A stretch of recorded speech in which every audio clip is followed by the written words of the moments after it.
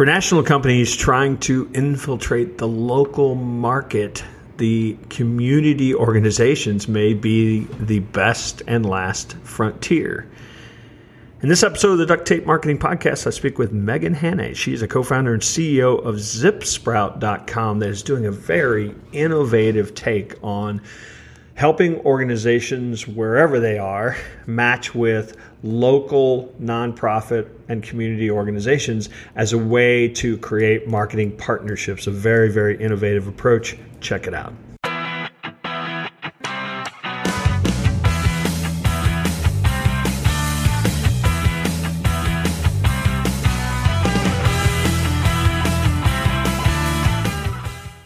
Hello and welcome to another episode of the Duct Tape Marketing Podcast. This is John Jantsch, and my guest today is Megan Hannay. She's a co-founder and CEO of ZipSprout.com. So, Megan, thanks for joining us. Yeah, thank you for having me. And you got my last name right on the first try, which not everyone does. So that many points for you. Years of doing this. So this was an easy one. Oh, awesome. So, right off the bat, tell us what ZipSprout is. Sure. So we are an agency, although we have some tech components as well.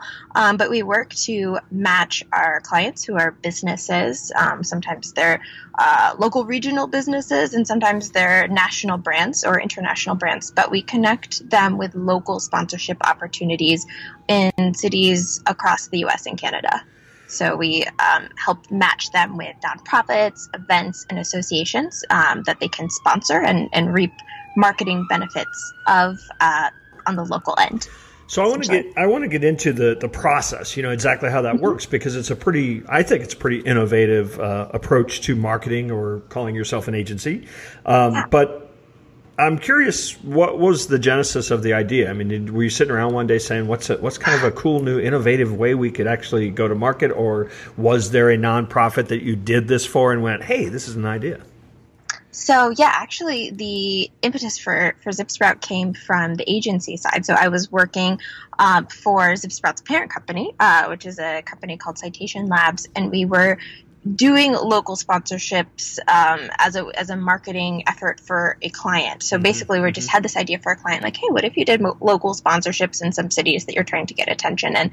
And so I took on that project, and it was so interesting. We started in San Diego, and just speaking to all the local organizations in San Diego and how eager so many people were for, like, yeah, I'll take a business sponsor. Hey, I'll work with you. People were very eager. They were very flexible, and they were just fun to work with. So, I worked with Garrett French, who is the CEO of Citation Labs, and we're like, this could be a lot bigger. And that was December of 2015, November, December. And around March of 2016, we hired a few people to help build out ZipSprout to do more cities so we'd be available for more clients. And it's just been growth since then. So it started as a project that we realized once we got into it there was so much more in that space, and no one was really doing quite what we were doing that we could find. So we just got excited about it. Yeah, well, I have actually written about this as a marketing tactic in my first two books. Not obviously the platform, awesome. Not the platform that you've built, but just this idea of the implied referral of getting involved with a community organization, and the fact that you run a special and promote that nonprofit. They have a real great motivation to promote you and your products to their boards and volunteers and donors, and not in a way that's taking advantage of, oh, look at me, I'm doing good work. It's just such a great kind of win-win. Yeah, and actually, the thing is, it's like you said, I don't think the idea of doing sponsorships is a new idea at all. I can't take credit for that, but I think, a lot of times when especially larger companies try to do local sponsorships, it just becomes difficult when they're trying to scale it. It's just there's so many organizations to get in touch with and so many details to worry about that I think sometimes even the companies that are doing it don't always do it the best way or don't really find great ways to work with local organizations. So, and I agree. I think it can be a way that's a win-win for both the local organization and the business as well. It's definitely not a way of trying to take advantage of local organizations. But we talk to a lot of organizations that are actually very eager for business sponsors, especially because for them, it's just another way to earn revenue, to, help do local good. So, well, and I always found, because I used to do this with all of my clients, I always found that the best sponsorships were really partnerships. That, that it wasn't just like, oh, here's somebody we can give some money to and, put our name on, but it was like, how can we help their mission? How can we get involved in their events? How can we, create volunteer opportunities? So are you able, in a sort of platform approach, if you will, are you able to kind of really go deep enough to know who the two players are that you're partnering? Yeah, so it really depends on the client. We've done things that are more big picture with some clients, but then we have some clients that really want to go more detailed, like you're talking about. We're working with one client. It hasn't launched yet, so I can't mention the client, but they're doing some grand opening of stores in a couple of towns. It's actually reopening. So the store closed and is now reopening. They wanted to build a lot of buzz around it, and in their grand reopenings, they're going to be they wanted to give some of the profit from this event, the grand reopening event, to a local nonprofit. So in our work to find them local sponsorships, we also looked for a particular local nonprofit in the very close area of some of these stores that really matched with their target demographics and really would be just a great recipient of these funds. So, we're kind of building that relationship for them in addition to finding some regular sponsorship opportunities. And it's worked out really well because for them, it's like a lot of these stores, they're brick and mortar stores. So they do get people coming in a lot saying, hey, will you sponsor our organization? So it's not like, they don't have anyone to sponsor, but for them, it's often because they're getting people coming to them, they don't see the whole big picture of their community. So there might be some great organizations who just aren't thinking of coming to them, who might, be right down the street, who they may never have heard of and not know to donate to. So we're kind of able to get that big picture look and say, hey, these guys over here are actually just a perfect match for you. So do you have I'm going to call them local scouts in some fashion in those cities because, nonprofit landscape is sort of a political landmine and, you kind of have to know who's who and what's what. And so, how do you kind of figure out the lay of the land in a local community? Sure. Yeah, well, we're getting there. And I would definitely say that's true. And we've found that every city has its own personality when it comes to organizations. So we're all based out of one area. So the team is all based out of Raleigh-Durham, North Carolina, where I am. But we have matchmakers. So the team of matchmakers, basically their job every month, every few months, a matchmaker takes on a new location and does just kind of outreach to as many local organizations as we can find in that location. So, we do emails, we do phone calls. With all of our matches, we establish a relationship ourselves before we match them with a client. So we're, getting in touch with organizations. We're talking to them about sponsorships and, what kind of sponsorships they have and would they be interested in working with this particular client. And if all is good, then we match them. So we don't have on the ground people yet. It's something that Garrett and I have talked about, and we're like, oh, it would be so cool to have, a person in each city. But I also, as a manager of a team, as the head of a company, I love having all of my team members where I can meet with them frequently because I think that's just a really important part of being coworkers and on a team is that you're getting some face time with each other. So that's the direction that we went in. So maybe explain the whole process in a kind of a succinct way then. So let's say I come to you and I say, I'm opening 3 stores in these towns and we think that partnering with some folks, locally would be a good thing to do. Help us out. Sure. So, first of all, we'd spend a lot of time talking to you, like, what are the people that you want to get into your store? What is your, target group that you're trying to reach? And what are some of your interests as a company? Do you already have, some companies already have passion areas where they do a lot of giving already for certain causes. So if your company has those, we're like, hey, let's build that up. Let's pursue that. Let's make that bigger, but locally, and find some organizations that are tied to that cause. So once we know exactly what you're looking for and also the benefits of sponsorship that you're looking for, some companies want a lot of in-person things. Some companies want just more digital sponsorships. Once we know all that information, that's when we do our research. So we go into a city, we look for as many local organizations as we can find. We often just use Google saying, okay, who's here? And then we outreach to, like I said, everyone that we can find in that local city. We'll place a phone call, we'll send an email, getting in touch with these local organizations, and then, talk to a lot of people. The matchmakers talk to dozens of people a day, just finding out who the local organizations are in a particular city. And then based on what our particular client is looking for in that area, they put some of them in, a list that we present to the client and say, hey, these are the organizations of all the ones that we talk to that we really think are the best fit for you. This is the sponsorship that we really think that you should do. And then the client looks it over. They say, oh, yeah, this one looks good. This one looks good. Maybe not this one so much. And then we go back and facilitate the sponsorship and tell the organizations, hey, this company wants to sponsor you, and make sure it happens from there. So where do you find that this type of tactic fits into the marketing mix? Do you have agencies coming to you? Do you have the PR department of an organization coming to you? I mean, where do people kind of put this?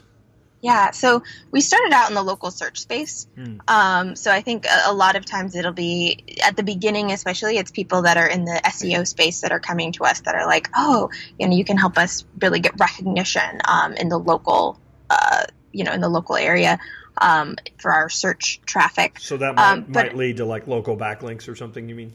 Yeah, exactly. Yeah. But I think also as we've grown, we're getting people, like I said, in franchises or in, we work with startups that are launching in a particular area, people who are kind of wanting to build attention for their product or service or store in a particular area, that they kind of want to make a splash at one particular time. So I think that can be a good thing for us. It's like, you're coming into this city brand new. We can help you build these relationships that you can then sustain year over year over year.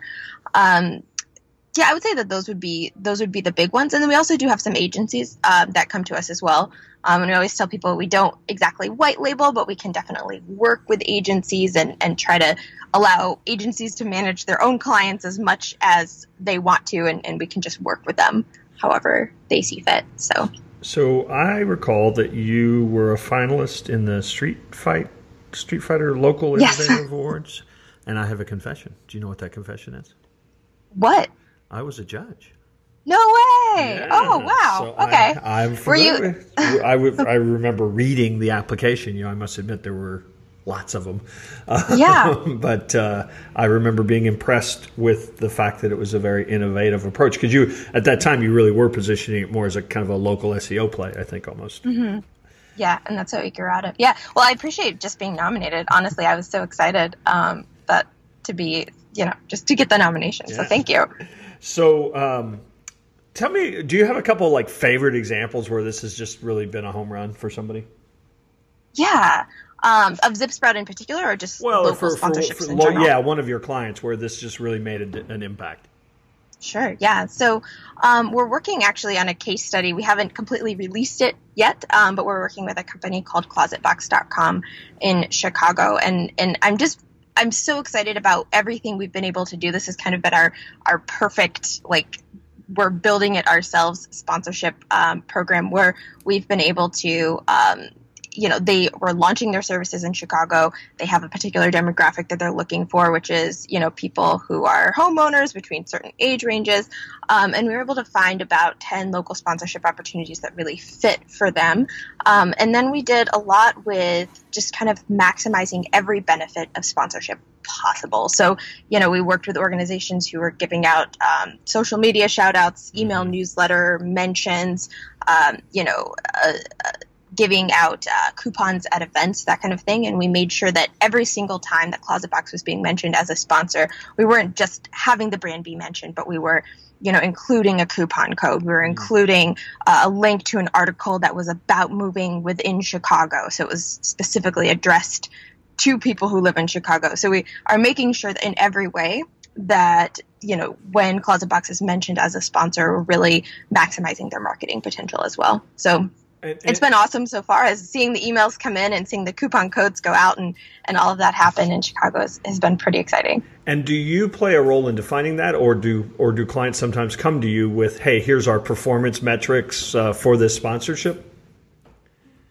Yeah, it can depend. So I've done a lot in terms of trying to help clients see the maximum potential of every sponsorship and saying, hey, can you send me coupon codes? Is that a possibility? Can your team write a blog post for this city? So I think a lot of times clients come to us and they're like, we know local sponsorships are cool and maybe they can help our search presence and we're not quite sure what else is in there. And I'm like, okay, here's the idea. Here is what you can really do. And I try to set goals for us so that our clients can see the value of what we're doing and so they continue hiring us.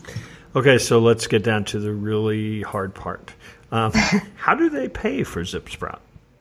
Yeah, so our clients pay us fees over and above the cost of sponsorships.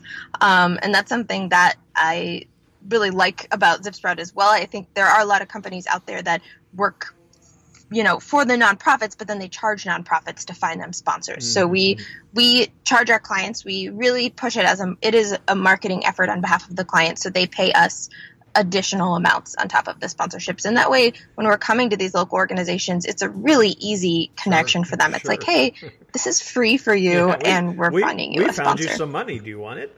Yeah, exactly. So in that way, it really lessens the friction, because I think if we were charging local organizations, first of all, I would just kind of feel weird about it, and also I think it would just be a lot harder to get the right matches because a lot of people would be like, no, I don't really want to pay you. So that it really works the best for us when we're charging our clients. And is that sort of an engagement fee or a percent fee, or how do you factor that?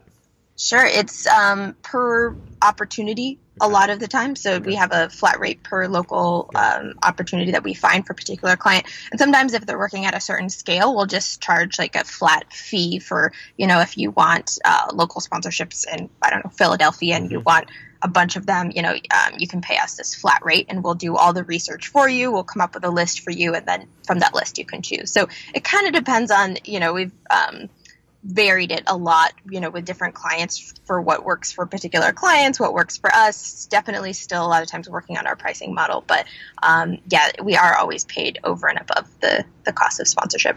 So what's the hardest thing about being a co-founder and CEO of a startup?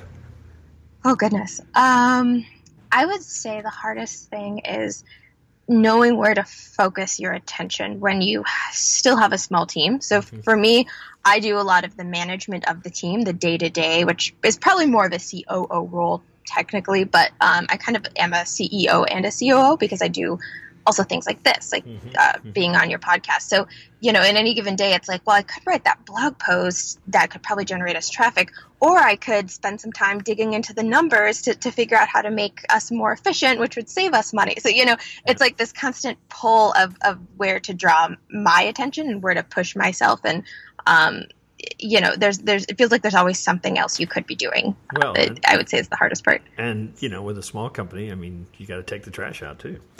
Yeah. So speaking of focus, what's the future hold? Are you going to try to get a bigger sort of footprint in a number of cities, or do you feel like maybe you could take this concept and start saying, okay, what else can we do with the partnerships that we've developed? So as far as cities, we actually have found that, pretty much anywhere in the U.S. and Canada, a client wants us to go, we're able to go. Okay. So we have a lot of flexibility there, but I would say the future really is kind of the latter one, building up what it means to be a local sponsor. I think, like I said, we started off in the local search space. So I think a lot of our initial clients were like, oh, you can help our rankings. And I think that's big, but I really want to infiltrate other marketplaces. I want to get get ZipSprout in front of people who are in charge of branding, who are in charge of PR, and really show what local sponsorships can do for those areas, because I think they have just as much power, even if you don't really care about your rankings, or if that's not a primary concern for you. Well, Megan, I appreciate you taking the time to stop by and tell us about ZipSprout, and hopefully we'll run into you out there in one of those local cities soon. Yeah, John, thank you so much for having me. I really appreciate it. Hey, thanks for listening to this episode of the Duct Tape Marketing Podcast. I wonder if you could do me a favor. Could you leave an honest review on iTunes? Your ratings and reviews really help, and I promise I read each and every one. Thanks.